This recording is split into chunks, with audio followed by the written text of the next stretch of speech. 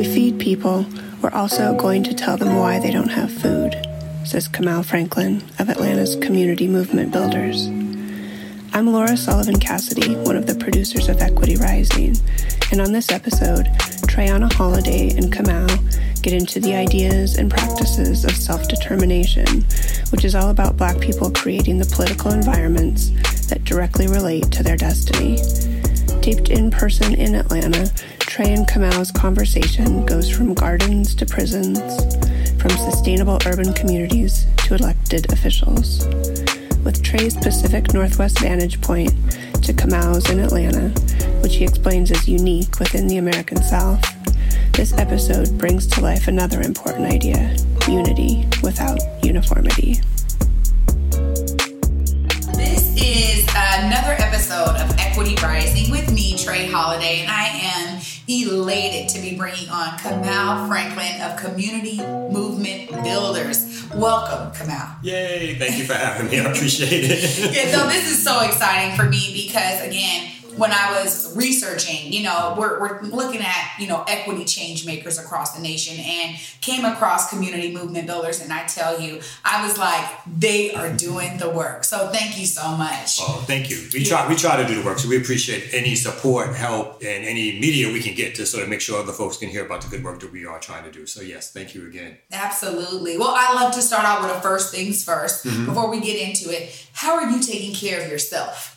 Well, I guess, I have a family. I'm married. I have two young ones. Even though I'm a little old, I still have two young ones. I have an 8-year-old and a 5-year-old. So I take care of myself sort of like by taking care of them, particularly my two little ones. And so the playtime, just the exchange and all that kind of stuff, it sort of revs me up to continue doing the work I do. And obviously it makes me physically tired, and so I need lots of naps. But that's the kind of stuff that just keeps me going for like all the other things that I do. And I think, even having some small victories here and there as you do this kind of work, because the work is a struggle, it sort of makes you think about if you can only reach that next step, what you could really do in terms of the work that you're trying to build out for. Yeah, absolutely. I agree with you wholeheartedly. It's great to hear that you have a good regimen working for you. I found that COVID really hits us differently, right? And so when we ask that question, we get such a wide variety of answers because right now, so many of us that are on the front lines or in the trenches with this work, particularly equity work right now, is just huge. So it's like the ask on our time is a lot. So I love hearing that you have a great regimen. You should hear some of the answers from before. Well, I know people are struggling just to hold it together. I mean, we all are in certain ways. No one anticipated this kind of lifestyle for a whole year. And again, in our case, our kids were supposed to start kindergarten and third grade, and they're essentially at home doing virtual learning, which really means homeschooling. So it's a new lifestyle. It's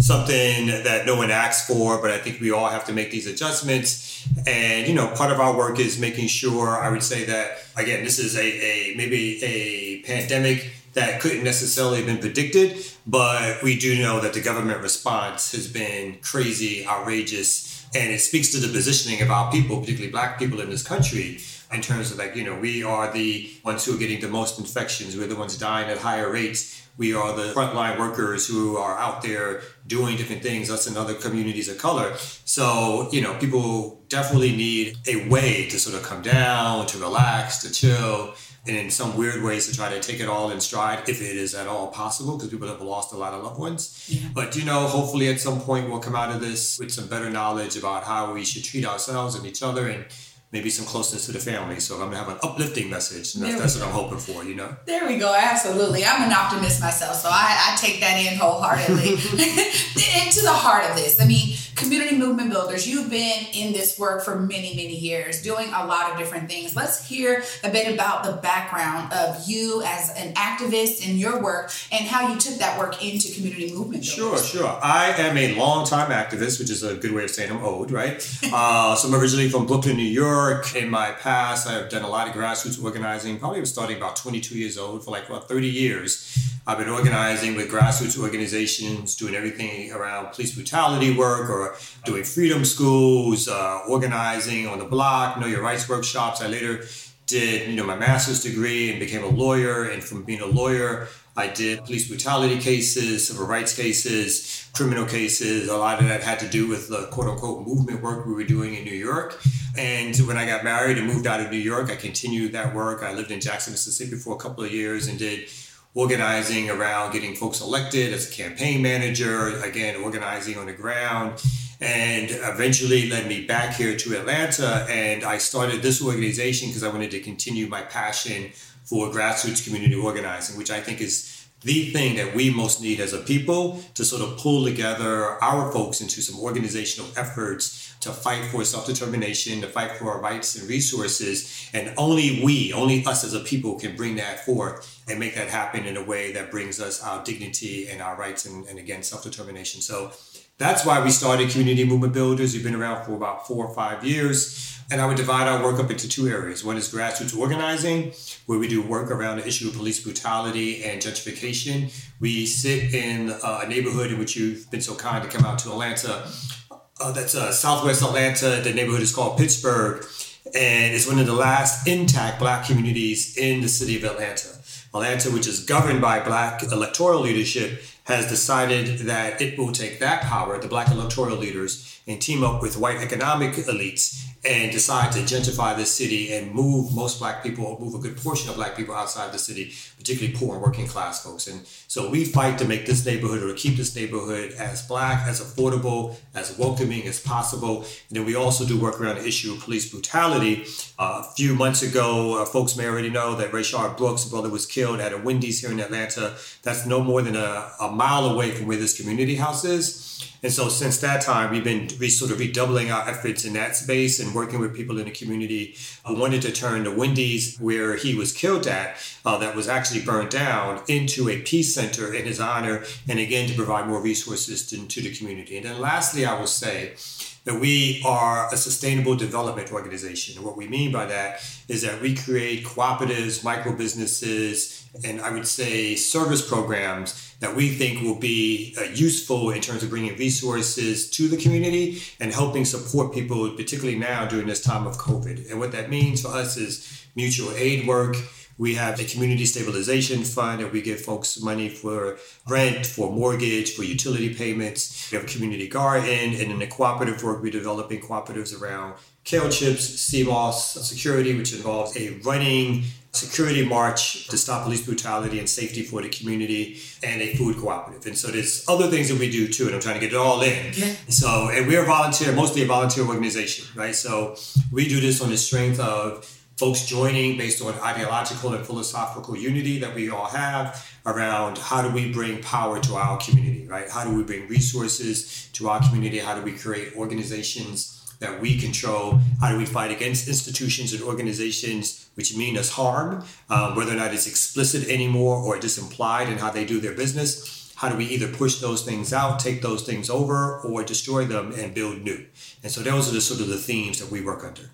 Wow. I mean, this is why I was so mind blown, I think, when I first spoke with you, but before that, doing my own research, because it's not often that I find that there's an organization that understands, hey, we kind of have to have our hands in a lot of different areas in order to affect real change in our community that is going to be sustainable. So I love that you took it to that place of just sustainable development. For me, a lot of my organizing came from, just being a volunteer and moving into an organization called Africatown Community Land Trust. And Africatown in and of itself is like what you guys are doing, right? It's like we have an education wing, we have a policy wing, a business wing, and it's like, hey, we have to do all of this work, and we understand that we have to do this work. And then King County Equity Now, over the summer, was really birthed out of this initiative that we had, which was like Build Africatown, right? Mm-hmm. What does that mean? And what does that look like?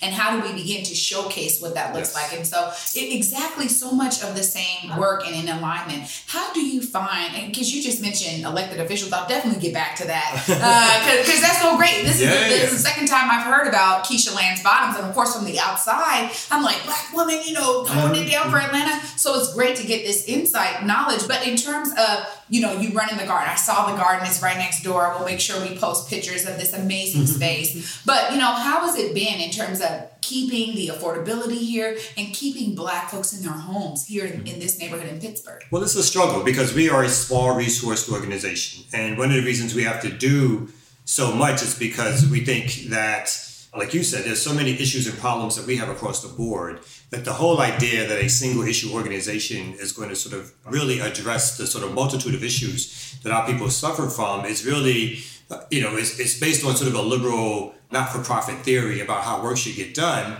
but it doesn't speak to our needs as a community and as a people. And so we wanted to get back to grassroots organizing efforts that came out of the 60s and 70s in terms of fighting for Black power, fighting for rights, fighting for ownership. And we think those things which are somewhat destroyed during that struggle are the things that will bring us to some more resources to do the work that we need to do. Now, the issue of this particular community is a huge one. Even though it's a small community, the fight that is here is a fight about what's happening all throughout Atlanta, and I would say all through urban spaces across this country, where Black folks who have been working class and poor and struggling, but living and keeping these communities alive, are now the victims, once again, of folks who are gentrifiers, which is no accident, right? These are city policies. These are real estate agents and real estate developers who talk like, this fuzzy language around wanting to help communities and so forth. And really their base understanding of what needs to be done is to make a profit. And how do they make a profit? They chase out poor and working class people. They up the rents, which in turn ups property value, which in turn ups taxes, which chases people away who own homes. And again, if the rents go, the people who are renting can no longer afford it. The commercial space is not primarily owned by Black folks. So this neighborhood is becoming one of the last places left in Atlanta proper that has a majority of Black folks, but the infringement and encroachment is steady and happening day to day. And it's something that the city sees, and it refuses to enact any real holistic policy ideas or changes in terms of land trust, in terms of fighting the state to make sure that there's rent control. It refuses to do any of that stuff, a moratorium on rent increases, anything that it could do. It refuses to do it in mass to stop the gentrification that's happening in this city. And so the elected officials, both the mayor and the city council, over a 40-year period, have just as much blame as any white developer. In fact, it was under Black leadership that the public housing in Atlanta was all destroyed. It was under Black leadership that they decided to pay poor folks to leave the city and not come back during the Olympics. It's under Black leadership that all the social indicators around the gap between who has money, like wealth and poverty, is one of the highest in the nation, right? It's under this leadership of Black folks who've become a class that has become only interested in its own survival and what it can do with the white elite to advance their own careers and to advance the careers of their children, quite frankly, and not to think about what's happening in working class and poor Black neighborhoods. Wow. And this is something that is so indicative of so many urban cities. I think about Seattle, and under Black leadership, Mayor Norm Rice was probably the beginning, like the weed and seed, right? Where, and it was like perfected in Seattle, like in the Central District where I grew up and where I do a lot of my work. Very similar to this area where, high Black concentration of families, working class, poor, but we held the community together. And as we grow up and we realize, like, when it gets gentrified and you go back, it is not the same. That's right. So what we're doing now in Seattle is exactly that, where we're like, okay, these numbers have flipped drastically. It used to be at this height, 88% Black. Now it's probably less than 10%. Maybe some say 15. I still think it's probably like 9%. But now with this new energy of Africatown Community Land Trust, I think you just said it, because we realized right away we had to start getting land, acquiring land and keeping it affordable, because it was going like hotcakes. I mean, Seattle at one point was the number one city of growth. This year it was number 2. So we haven't moved much, even in the COVID times or in this pandemic. It's still a desirable place for people to move. And I'm finding that, hey, as a Seattleite, all of this desirability and all of the legislation and policy that helps make sure that Amazon's paying no taxes out there, all of these things, right, have really led to, folks like myself and my family not being able to afford it. And so I agree with you wholeheartedly that there is this need, again, for community voice to step up to the plate, because the solutions are not coming from a top-down perspective. That's right, yeah. Well, one of the things that also struck me too about community movement builders, you have a lot of great intellect on your team. I mean, you have people that are, well educated, that are coming here to really help support this movement. And you have people that are outside of Georgia, right? So tell me a little bit about that approach in terms of how you bring, as you said, volunteers on, how people kind of get connected so that this work can spread. Yeah. I mean, I feel like we're a political organization, right? We are an organization similar to organizations throughout our history that people come to because they want to do political work. They don't want to do work that's strictly around how do we feed people, right? Mm-hmm. If we feed people, we also want to tell people why they don't have food, right? So if we give out resources, we want to tell people why they don't have resources. If we create a program about our youth, we want to tell people why our youth are targeted, right? And so it's those politics that resonate with people, which means we do get people from across the board. We get folks from the block who are like, I was locked down for like 10 years, 15 years, and I'm out and I want to work and I want to do stuff for my people because I know from being inside what's really in store for us, right? Or what's the game now, right? I didn't understand that before, but now that I've been locked inside and when I look around the prison and I see 80% of these folks are black men, I understand that this is no accident. This is not about criminality. This is not about poverty. This is about an exploitation and targeting of black folks for a prison industrial system. This is about targeting black folks for a social welfare system. This is about targeting black folks for low-income jobs. All of this is part of the history and what America really is based on, right? So we get people who feel like we understand those politics. And so what can we do? Again, with the little resources we have, but we have the resource of people power. We have the resources of, like you said, great intellectual minds. We have the resource of folks who want to do hard work and know that we're going to fall down. We're going to make mistakes. We're going to have to get back up and brush ourselves off and try again.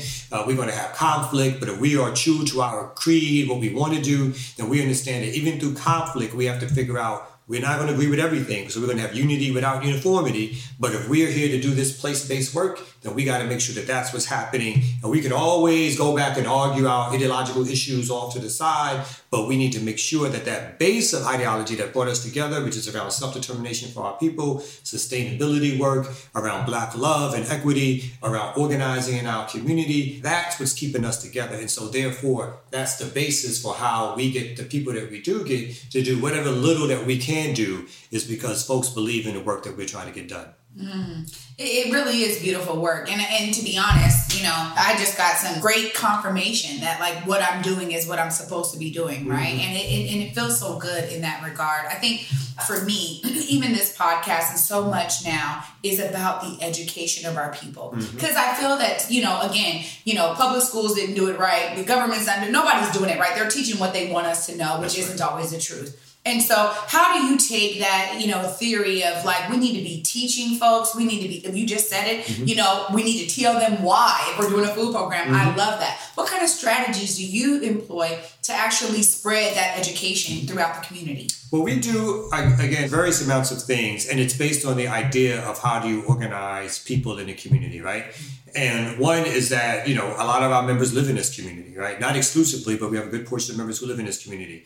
And so we do door knocking. And even during COVID, we try to do some safe social distancing. But we do door knocking where we talk to folks. We provide services that folks need so that when we, again, have these interactions with them, we're letting them know like, hey, so this is for you because we know the folks need this. But we also have this meeting next week that's going to talk about the larger structural issues that's happening in the community. Please come out, right? Obviously, we use the online mechanism. I think we got to improve on that, the social media thing. But we try to do the social media thing also. So it's hands in different buckets. And it's been a slow churn, right? We, for the most part, one of the reasons we chose this neighborhood was because some of the young folks that we were working with at the time lived here, and they thought this was a great place for an organization that, again, maybe didn't have a lot of money, it didn't have people on staff at the particular time.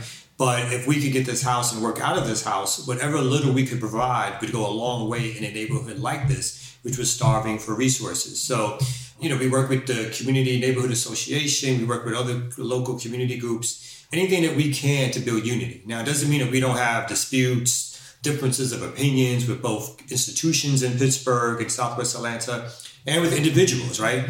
But if we consider that fam, then that means what do? We talk it out. We may agree to disagree. I may protest you tomorrow based on that disagreement, to be honest. But hopefully we can hold together the fabric of, I don't believe this because I disagree with you, unless you've really crossed the line, of course. But that means that you don't love Black folks, right? You just may have some other theory about what's going to get us there than I have.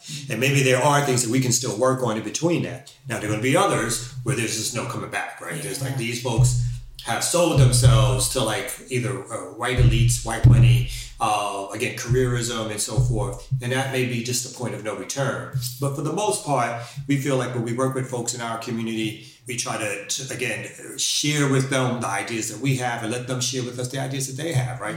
The very reason we started doing gentrification work here was because we called a town hall meeting, a people's assembly, and folks gathered and they talked about the different issues that this neighborhood was facing. And we did it again with the neighborhood association and another organization that was local to the community. But throughout the whole conversation, the thing that just kept coming back was, I feel like we're being pushed out.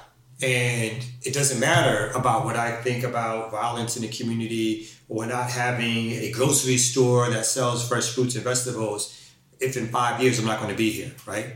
So that became, at the beginning, a sort of a rally cry of like what the work that we needed to do locally here with the support of folks in the community to say like, we have to make a public stance around the issues of gentrification and then try to force that into some sort of policy directive, which we had to stop during COVID, but now we're going to pick back up so that we can say that, you know what, in 5 years, we have to make sure that this community is not just majority Black, but Black folks own most of the property. Black folks in some collective way own the resources and commercial property and can make decisions on how that property should be used. And again, people can make mistakes. That's fine. Other folks are allowed to make mistakes. They're allowed to go bankrupt and start again 4, 5, 6, 7, 8 times, right?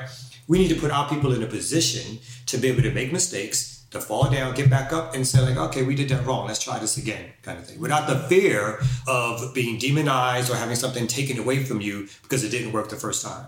You know, you're mentioning something and hitting a topic that's so close to home for me. As a land trust in Seattle, Black-owned, Black-led, right? Land trust. We're the first Black-led land trust. So there's a lot of that where it's like, but can you do this? Are you guys skilled enough? Do you need partners that have the bigger balance sheet? You need this, you need that, because you're not right, actually. And when I look at you on paper, you don't have the expertise. So it comes down to that all the time, this constant scrutiny from the outside, whether it is people who are grantors, whether it is the city, whoever. There's always this mechanism as a Black-led organization of proving yourself. Yes. And I love that you just said it's okay to make mistakes, because I think over there, it's like the minute you do, it's a wrap. You know, and everybody will, because like, oh, you got that wrong. We're not going that route again. Or oh yeah, see, we tried it with Black folks. See, doesn't work out.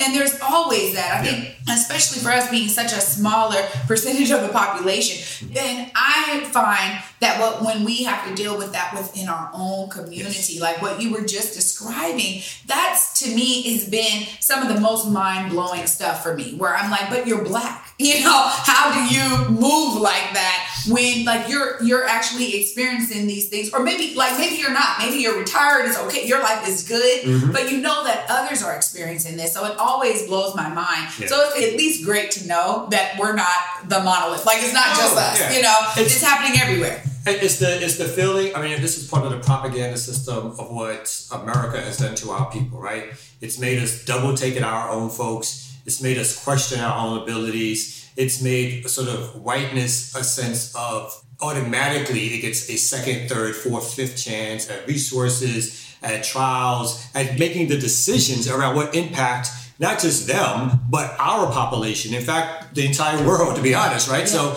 it's placed a sense of power there. And no matter what they do, there's a second or third chance, because they're not judged necessarily by their whiteness, right? They've made sure that other people get judged by their religion, by their race, but they get judged as individuals. And if you just push one out, that means that was one bad apple and we can put somebody else right back in their place, because you're not allowed to judge white folks as a collective or a monolith or anything like that. But you can do that with other people and other groups, right? So we never get the opportunity, and the capital is kept away from us. Time and time again, good white people, nice people, like cool people, and some people are my friends, right?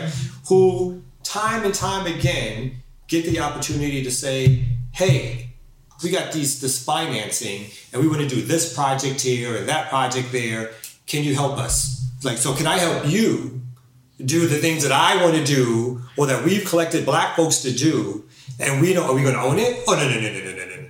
Are you going to give us any money for doing it? We'll give you some money for some things, but the vast majority of money is going to stay with us. Do we get to manage it? No. You know what I mean? So it's this constant idea of like, they have the systems, and so they feel they know best. They have this education, so they feel they know best. They have the resources, so they feel they know best. And so they refuse to even question who gave them the resources, how they got the resources, and what gives them the right to continue to think that they know what's best for a community that's been oppressed for 400 years under the leadership of a white system of domination, right? So it's a troubling fact that we still, too many of us, don't believe in our own potential and possibilities. I do think we have reached a stage again in our history where movements and resistance and radical thinking is coming back, right? The question is, how far can we take that before others begin to do what they always do, which is what I call movement capture,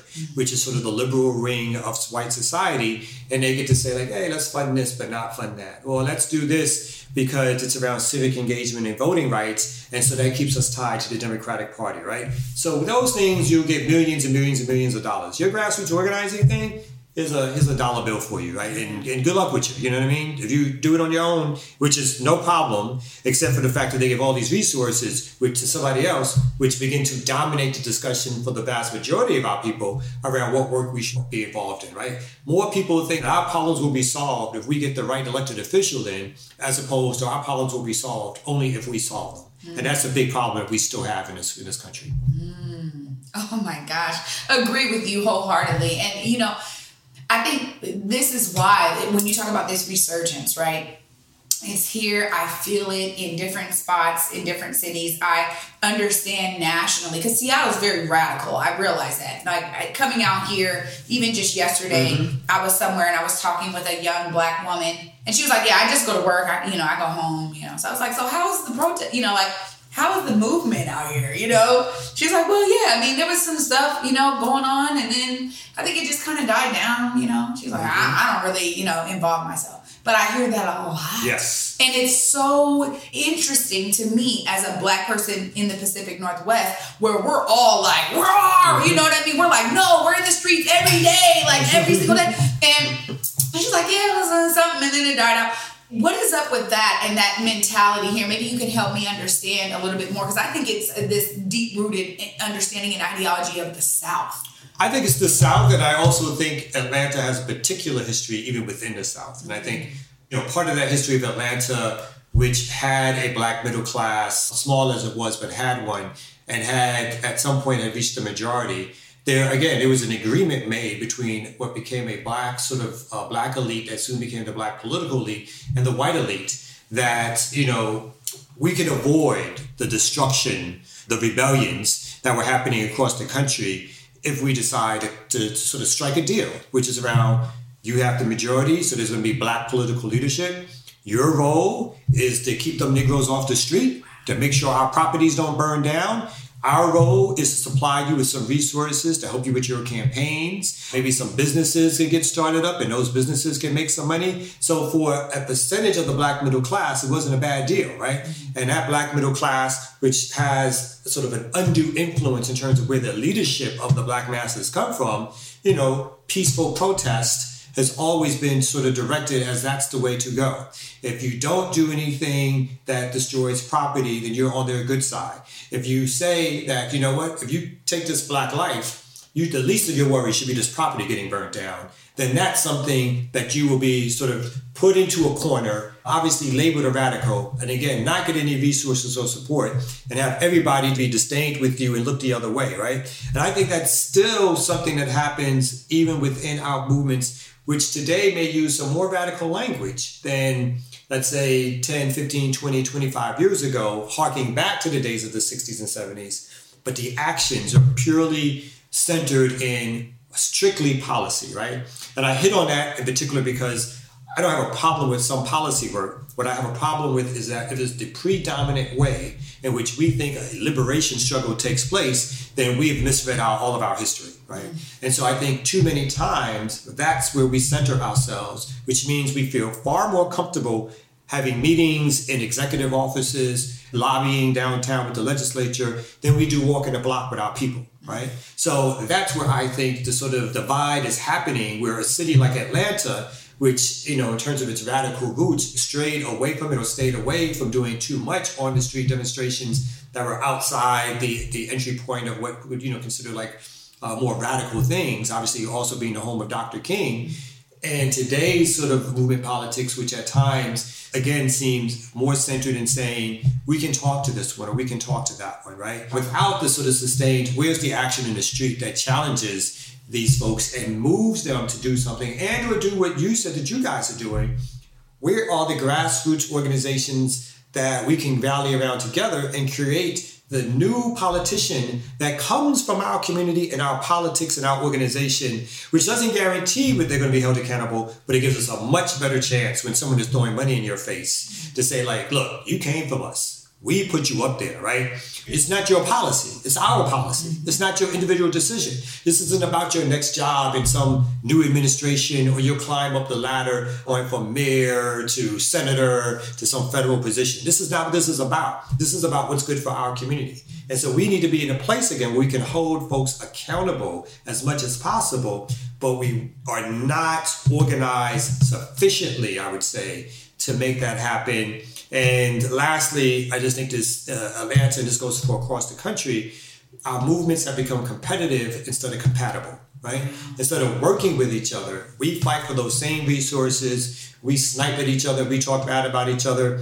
We, in those private meetings with the white folks, we say who we are as the good organization compared to those other ones. People take credit for work that they never were participated in, but jumped up later on in. So all that stuff happens because we brought into this nonprofit industrial complex system that rewards, right, folks who say, I did it the right way, and that's who should get the money.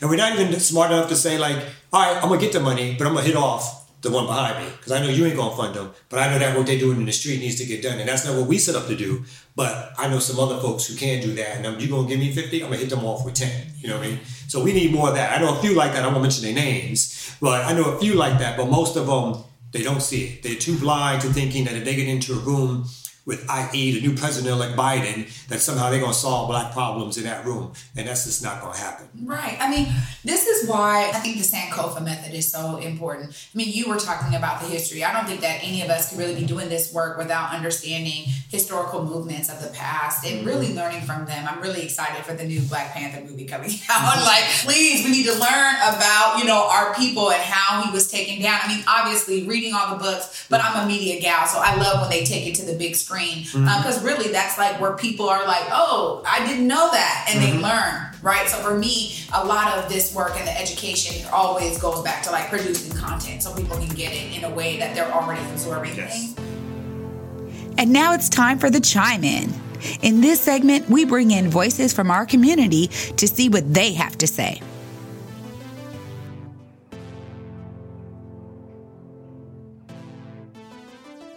To quote Viola Davis, you can't be hesitant about who you are.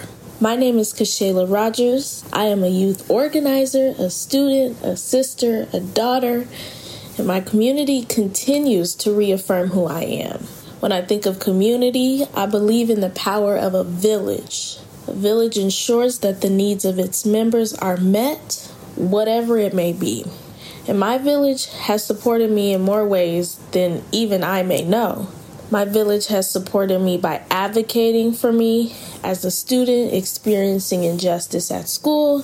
My village made sure that I was straight by walking me to my car at night.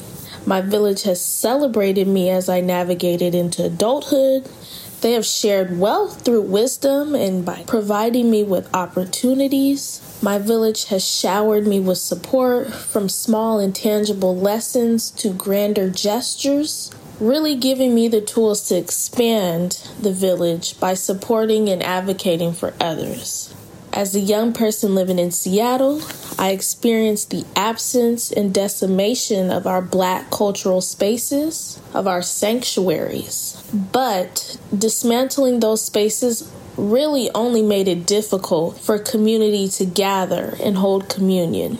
But what I love is that in spite of these discretions, the village mentality remains resilient and continues to be replicated over and over to advocate for young people like myself. This is why the revitalized equity movement is so powerful. We are really reimagining change to represent a thriving community that is governed by, nurtured by, defended by, and empowered by the village.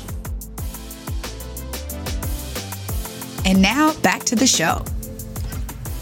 But, listening to you, I realize that so much of what you're saying is so much of what Africatown Community Land Trust really had to deal with in terms of, securing the understanding that this is the work we're going to do in this community. And every time you see us, you're going to have to resonate with that because we're going to give you that frequency. And so one of the things that I think was so substantial in our development practices was creating an equitable development initiative. And we have an equitable development framework. So the city created this EDI initiative, equitable development.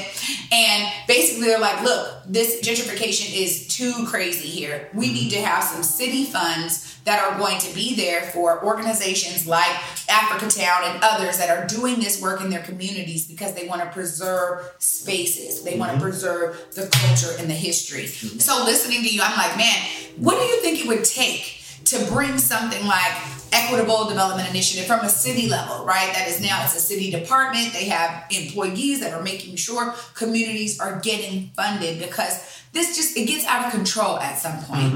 And you do have to start reeling it back. Once the city has made tons of money, whatever, because of this plan, at some point they have to be like, okay, that's enough. Like we pushed too many people out. Okay, now let's do the reverse. What do you think that nexus is? You have to push these current Negroes out of office.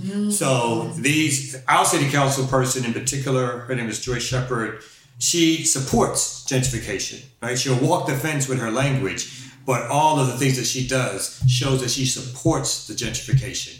She supports the police's brutal tactics on our community. Defund the police is not even a radical slogan, so I'm going to get on that in a second. But when I had an opportunity to talk beyond the idea of bad apples, but an oppressive force, which is basically killing our people, arresting our people, jailing our people, using prison labor to make other products and make other people rich, the opportunity to say something about that in some stark way that brings this point home was lost because they're too busy protecting themselves and their positions, and what they see is their future political efforts or ideas, and they don't want to make white folks too upset.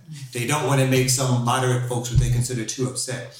They're too busy, instead of trying to teach Black folks or reach Black folks, to say like, look, we got to do something different, and I'm a political leader. I can lead the way. A city council person can reach hundreds of thousands more people than I could ever hope to reach in terms of my outreach and so forth. But that is never used in a way that says that the way the system operates is detrimental to how our people should be living. And so therefore we have to make drastic major changes. If I could see any city council person who would do that and implement that and be able to stand up, I would support them in a second. But unfortunately, what we have is folks who are jockeying for position. Again, who's going to be the president of the city council? Who's going to be the next mayor? And in Atlanta in particular, that type of thinking has led the city to go from approximately 60% Black 20 or 30 years ago to now it's barely 50% Black, if that. With almost 2 times in a row, the almost independent Republican-leaning white mayoral candidate came within 200 or 300 votes, literally, of winning the mayoral contest in Atlanta. Right? Wow. Keisha Lance Bottoms, and the same thing for her predecessor, Kasim Reed, only won by a hair because then they turned Black all of a sudden when they needed those Black votes, right? So we are on the cusp of Atlanta, the so-called Black Mecca, not even being represented by a Black mayor or maybe even at some point a majority Black city council. But the bigger question is, so what? Because it doesn't make a difference in terms of them being there. So if you lose them, hopefully sometimes it means that people will see it for the facade that it is and organize. You can always hope. But I think that the idea that, at least here in Atlanta and in a lot of other places, that this sort of Democrat liberal leadership, and I want to be clear, I'm not talking about replacing them with Republicans, because I think, again, they're overt white racists compared with some of these covert white racists that these Democrats are, and then these sort of sycophants that their sort of Democratic black companions are also. But these folks don't have the interests of the black community here in Atlanta. And if they say they do, then they need to prove me wrong. And they can't prove me wrong based on the politics, the policies, the demographic shifts, the way poor people and working class people have been treated in this city. Oh my gosh. In Seattle, we talk about strategy. I mean, it's like a daily thing. I'm sure you guys too, right? And ultimately, so much of it is about that people pressure. You know, what you were just talking about. There is a whole faction called the Everyday Marchers. And they're just like, we're out every day. Doesn't matter. We have a morning march and an evening march. We're out every day. And yes, there was a part where, I don't know if it was them, so let me not say it was that evening marchers, but where some folks were coming in, they were like, look, we're called direct action. So it wasn't everyday march. They're like, we're direct action, folks. We are burning this up. We are destroying this. We're coming through with direct action because we're done with all that. We're done with the asking. And I want to ask you, because I just feel like there's a energy in our nation right now. If we don't begin to get some things right, I think that the way that class has been just demolished in this nation, it's going to get worse for folks. I mean, we're seeing this with COVID. But again, I have this idea that I'm like, wow, people have been pushed so far out, so far down the ladder, been rung through the rails. And this is hitting so many different spectrums. But I always talk about the black community first and foremost because, again, there hasn't been anything to balance the scales on a national level since slavery. So we always go back to that because, So I want to ask you, because H.R. 40, a reparations bill, is going to be hitting the airwaves. It's been worked on for 40 years. And there's been a lot of talk about reparations. Okay, what does it look like? And now, not only is that bill going to, of course, they have to do the research piece, which I think is bananas. The research is there. The numbers are there. We know what happened. However, they're also going to take this into some real recommendations at a federal level. I just want to ask you about your opinion on, the impetus of this feeling right now. A lot of people ready for some answers from the federal government. Well, I'll say two things on that. One, I think you're correct that things in this country for a long gestation period getting somewhat worse, if not totally worse. And some of that is due to, if we look at, again, the struggles as sort of the last upheaval time of sort of huge percentages or critical mass of people. In the 60s and 70s, you had a break, right? You had a break where Southern whites in particular moved from the Democratic Party, which was the white supremacy party, to the Republican Party because they felt too many Negroes were getting into the Democratic Party. And the Republican Party used a form of what's called the Southern strategy, right? To continually keep those white working class people in their party and keep themselves in some sort of power. And the Democrats accepted and took the black vote. But again, took the black vote for advantage because it never prescribed anything that would change our actual physical conditions on the ground, right? I think this situation was the case for 30 or 40 years of our history. And then we hit the Great Recession, and you have a black president who only got in, obviously, because of the Great Recession, but also came a time period where the demographic shifts of the country were being laid bare, where white folks were representing a sort of a tilting majority. And so they were no longer going to be the vast majority of folks, but they were going to start being upwards of 50 to 49 to 48 in 20 or 25 some odd years. I think that demographic shift, along with seeing a black president, moved the white community, which also was suffering from its own levels of poverty, but in general, and I mean this in a very harsh way, were too stupid to realize that some of their problems are tied to the same problems that black folks have. Because they prefer to think that racism puts them on top of black folks. And so therefore they prefer to have a racist country where they felt empowered as opposed to a country in which wealth was distributed in a way where everyone could have some power over their lives. This significant white population, in fact, the majority white population, went out and started creating even more militias, buying more guns, creating things like the Tea Party and being demonstratively and demonstratively racist, which led to the election of Donald Trump, right? And so I think that pattern of overt racism, which has historically always been there and has been more prominent, has now raised its head again, where you have this pattern now of overt white racism. you have black folks saying there's going to be a backlash, and we're buying guns too, right? And even though we're not totally there, sort of like as radicalized as a large percentage of the white community is, because I will say something I will compliment the white community about is that they won't be governed by anybody else. Mm-hmm. White folks will not be enslaved by a black population. They will not be considered to be oppressed, even if it's not true, but they think it. White folks will break off and create a new country before they'll let what they see as black folks ruling them or any other people really ruling them, right? And so that demographic shift is really infecting how the country and how people interact. Obviously, the policies, so-called culture wars, and the rest of it are mixed in there. So I think there's a strong atmosphere for, if not some overt civil war, but for activities that we've already seen, mass shootings, organized militias, and so forth, to really continue to play a prominent and growth of activity in the United States, particularly once COVID dies down and then all that, people feel like they're even more so released to be in the streets. So I would say that we're in a period of change, of flux, of we don't know what's next, but we better know that we as a people better get organized. Yeah.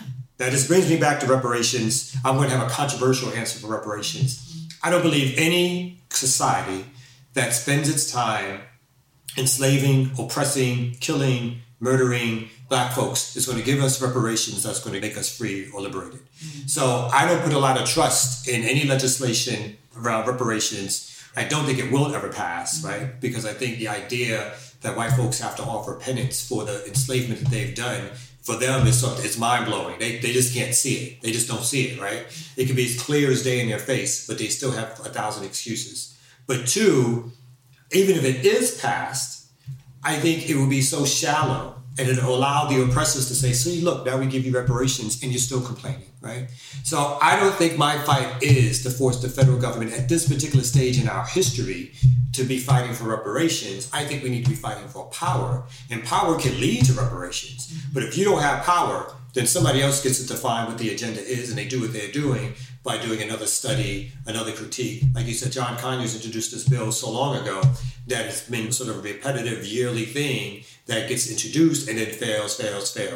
So I don't think there's any sort of real hope that America is going to reform itself into a point where it's going to provide the reparations we need as a people to be free. Only we are going to be able to free us. And that's not going to become through a policy and legislative mechanism. That policy and legislation that happens in the United States government, for the most part, is about maintaining control and empire and dominance. And not only just over black folks, but over working class folks, both here and abroad, because it keeps the resources in the hands of corporations and in particular elite. And that's the role of the government, and particularly in America.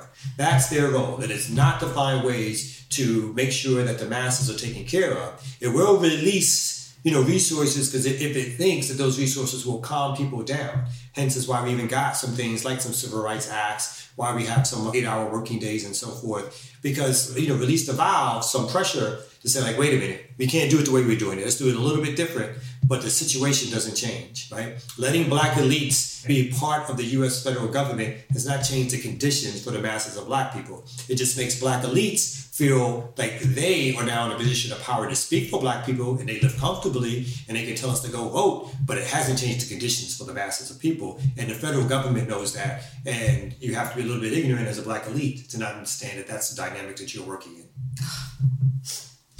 So much true. I'm over here like getting bathed in truth. I mean, honestly, I think that so much of what you just said is where, when I talk about the education of our people, like, our moves have to be so insulated to a certain degree where we understand like the next move and the next move and what needs to happen at the next iteration. Wow. Me just really helping me to understand and shape a lot of my understanding too of this work. Mm-hmm. I'm like, man, if we can get the reparations, that's great. Like, and then what, Yeah. And listening to the president of the National African American Reparations Committee, and he was so enthusiastic about this because he's like, hey, look, now what they've done is, okay, they talked about they got to do the research, but they finally are going to give some recommendations. And again, I was like, oh, I was like, is that what the bill is? Because I'm like, no, you should already have the recommendations at this point, if you ask me, right? It's like, 40 years of research and years of history. Who doesn't understand that we don't deserve reparations? Right. Who doesn't understand through 400 years of slavery, Jim Crow, black codes, prison industrial complex? Who doesn't understand that through lynching and raping and the taking away of children from black families, the miseducation of black folks, who would understand that that's a condition for reparations, right? Who would understand that the native population in the United States deserves reparations, right? That's clearly something that is obviously deserved. But if you don't have power, if you don't have a source of power, right? When you look at the Japanese internment in the United States, one of the reasons that they were able to get reparations was because Japan was economically strong. Yeah. For black folks, there's no Africa that's economically strong. How were the European Jewish community that took over as settler colonials, part of Palestine for Israel, able to make Germany give them reparations? Because they had a power base and they wanted to punish Germany, right? There's no sense of like black people of African descent having a power base that can bring some wrath or do some good for the European-controlled society, that they think that it's in their interest to somehow give us something to relieve a pressure valve, or that we are powerful enough to destroy or to cause great harm that they need to do something to give us something of our own and let us do what we want to do. They don't feel that pressure. They have enough control, enough power to treat us as an embargoed state. They can treat us like Cuba. They can treat us like Iran. They can treat us like Venezuela. They can treat us the way South Africa was treated for many years. They can do what they want to do because they don't feel that there's going to be any recourse which is going to be imposed or impacted upon them because we're too busy asking them for favors anyway.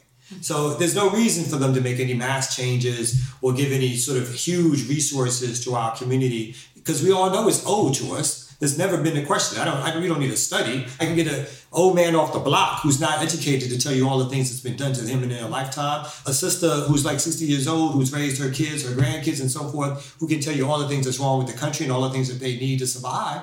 There's no doubt about that. The question is that there is not the political power to impact a racist society to do anything that would be considered moral or decent, because that's not how societies operate. Societies operate off retaining and keeping power, and that's what they do, making sure that the wealth and the elite keep their power, that most of the resources that they have, they keep, and then they get even more. And that's the stage that we're in. I would also, lastly, we look at one of the reasons why both, white working class folks are so aggrieved, in addition to feeling in demographic changes, right? This is true for their community and our community. We've entered this long period where real wages haven't gone up in 40 or 50 years, right? Where the income gaps between wealth and working class are the largest they've ever been in the country's history. At one point where taxation is no longer like we tax 50, 60, 75% of the wealthy's income. Instead, it's more like 10, 20, 15% along in those ranges. So there's a break with society in that folks don't feel threatened enough to do anything to change that because they have their propaganda skills and they have the power to keep us sort of underfoot and not do anything to make those changes. My word. I feel that this is so true and so real. What is the solution? We keep doing the work. Is it incremental in our communities, education, through generations of understanding that maybe then at some, quintessential moment in time, we're educated enough, have amassed enough power that what we can do and say, okay, those of us who want to break off, we're going to be over here because we don't, that system is not for us. What does it really look like as things kind of play out in your mind? I think it's always a question of, for folks to be organized, political education, creating organizations that can do mass-based work in the community. And then there are moments in time, like the ones that we just have, where we have to be able to show folks the split or the dilemma that's happening in society and what needs to happen. We need to make our forces stronger. We need to work together. I need to work more with Africatown. I need to work with more folks across the country. And the same thing here. We need to build out the organizational structures that will bring power to our community. But we too, even those of us who consider ourselves radical or leftist or nationalists, we too compete instead of work together, right? And I think that's part of the dilemma of working in America as an organizer and an activist, that we'd rather work in an organization of 10 people and be the leader than work in an organization of 30 people and be a member, right? That's just how it works. And we refuse to figure out how to build structures. And it's not so much that I don't think the enemy, those who are history of like COINTELPRO and infiltrating and killing our movements and organizations, particularly our most radical, they're always at work. but it's hard when we do the work for them. So I think, our answer is in perseverance. It is in hooking up with folks. It is in building stronger organizations, not just local groups, but we need national organizations that have power. Again, we can't buy into the liberal theory that even if we do work in local communities, my struggle here is my struggle in Seattle. It's my struggle back where I'm from in Brooklyn. It's my struggle in Texas. It's a national struggle. My struggle here is my struggle in Haiti. It's my struggle in Jamaica. My struggle there is my struggle on the continent. It's the struggle in the Congo. It's the struggle in Ethiopia. Our people are international people. And again, it's not saying that we're going to all agree with everything, but if we don't start creating sort of an international, national force of politics, which makes demands for people of African descent and Africans on the continent, we are going to be in a place of being beholden to European powers who still control the world and not necessarily working out our own problems. And when I say make demands, I'm not necessarily talking about money demands, but demands is that you got to get out of our country and get out of our resources because we're going to set this marketplace that works collectively for our folks. Those things are hard, they're never easy, but there are times in history where there are breaks, right? Where people get to see something new and different happening. You have things like the Russian Revolution. You have the 60s and 70s, sort of the liberation movements in Africa. You have liberation movements in South America. You have things like the Vietnam War, which caused breaks between even young white kids here and a more older encampment of like U.S. power is always used for good kind of thing. So there are breaks in history. And we are going through what could be considered somewhat of a break now. And it's up to our forces who have to be smart enough, collective enough, think about how we use our resources to gain power and money, to bring jobs and a sense of community. We have to be better at doing that. And until we do, we're always going to be looking for somebody else to solve our problem. So I don't have a direct answer of it's going to be this particular time and place, but I know circumstances and the organizing around circumstances are what's going to lead to us gaining power at any point in history. Yeah, absolutely. I think that, you're absolutely right. And this is why, for me, I'm really excited about King County Equity Now. Because, again, pulling together 70 plus Black-led organizations that not only are we doing the work on the ground, but we're relationally based. Mm-hmm. So many of us grew up together, whether it's this ED, that ED, this VP with that, like we've known each other for years in a lot of circumstances, a lot of ways. And I think that plays to the dynamic of all of those orgs saying, oh yeah, no, we'll do this. Because that happens quickly because of the fact that those relationships are solid. But again, I agree with you because you're talking about the competitive nature of stuff. This is why when we're in grant applications now, we're like, we understand that somebody in our ecosystem, basically, because we represent all these guys. So we understand that several of these guys have applied for this fund too. How are you ensuring that you're doing this right as a grantor? So even just throwing it back in terms of them, those who have the resources, how are you guys doing that? That's right. To make sure that a majority of this work is getting funded? Yeah. I think that a lot of that goes into the ways that we get them to see their power and work. Man, this has been phenomenal, Kamau. I mean, how do people reach out to community movement builders if they want to volunteer? Any Atlanteans, anybody else coming here to Atlanta? How do they find you guys so they can get connected? So the best way to find us is at communitymovementbuilders.org. We have chapters here in Atlanta, in Dallas, in Detroit, in Memphis, in San Diego, and in New Orleans. So if folks want to get down with us, please find us on communitymovementbuilders.org. We have all the social media, the Twitter, the Instagram, the Facebook, communitymovementbuilders.org. Please reach out to us. We love to hear from folks. We love to talk to folks about supporting our work, being down with our work, and figuring out how we get power for our community together. Absolutely. This has been phenomenal. I'm going to end it just because I know that I can continue on. Like, I know I can. And again, thank you for all of your work that you're doing out here. Thank you for taking this interview with me because this is really important to me personally to make these kinds of connections. I think you just spoke to it there in terms of this national approach and then the global approach. And this is why what I said to my team is we have to be talking to people all over the world because it's not just us up here doing this work. And the stronger we can make those connections, the better we'll have that kind of pipeline, right? Everybody now with the apps, right? So it's like, hey, if I can talk to you on WhatsApp over there in Africa, like we can start, I think, a lot of this work. And I'm hoping that, Equity Rising can help make more connections. So thank you again. Thank you, sister. I really appreciate it. Absolutely. Thank you for being here for this episode of Equity Rising, which is a product of King County Equity Now. We normally release podcasts each week, but we'll be on a 2-week hiatus for the holidays, so catch us back here in 2021. Be sure and subscribe now so you don't miss us when we return, and be sure you're following King County Equity Now on Instagram, Facebook, and Twitter.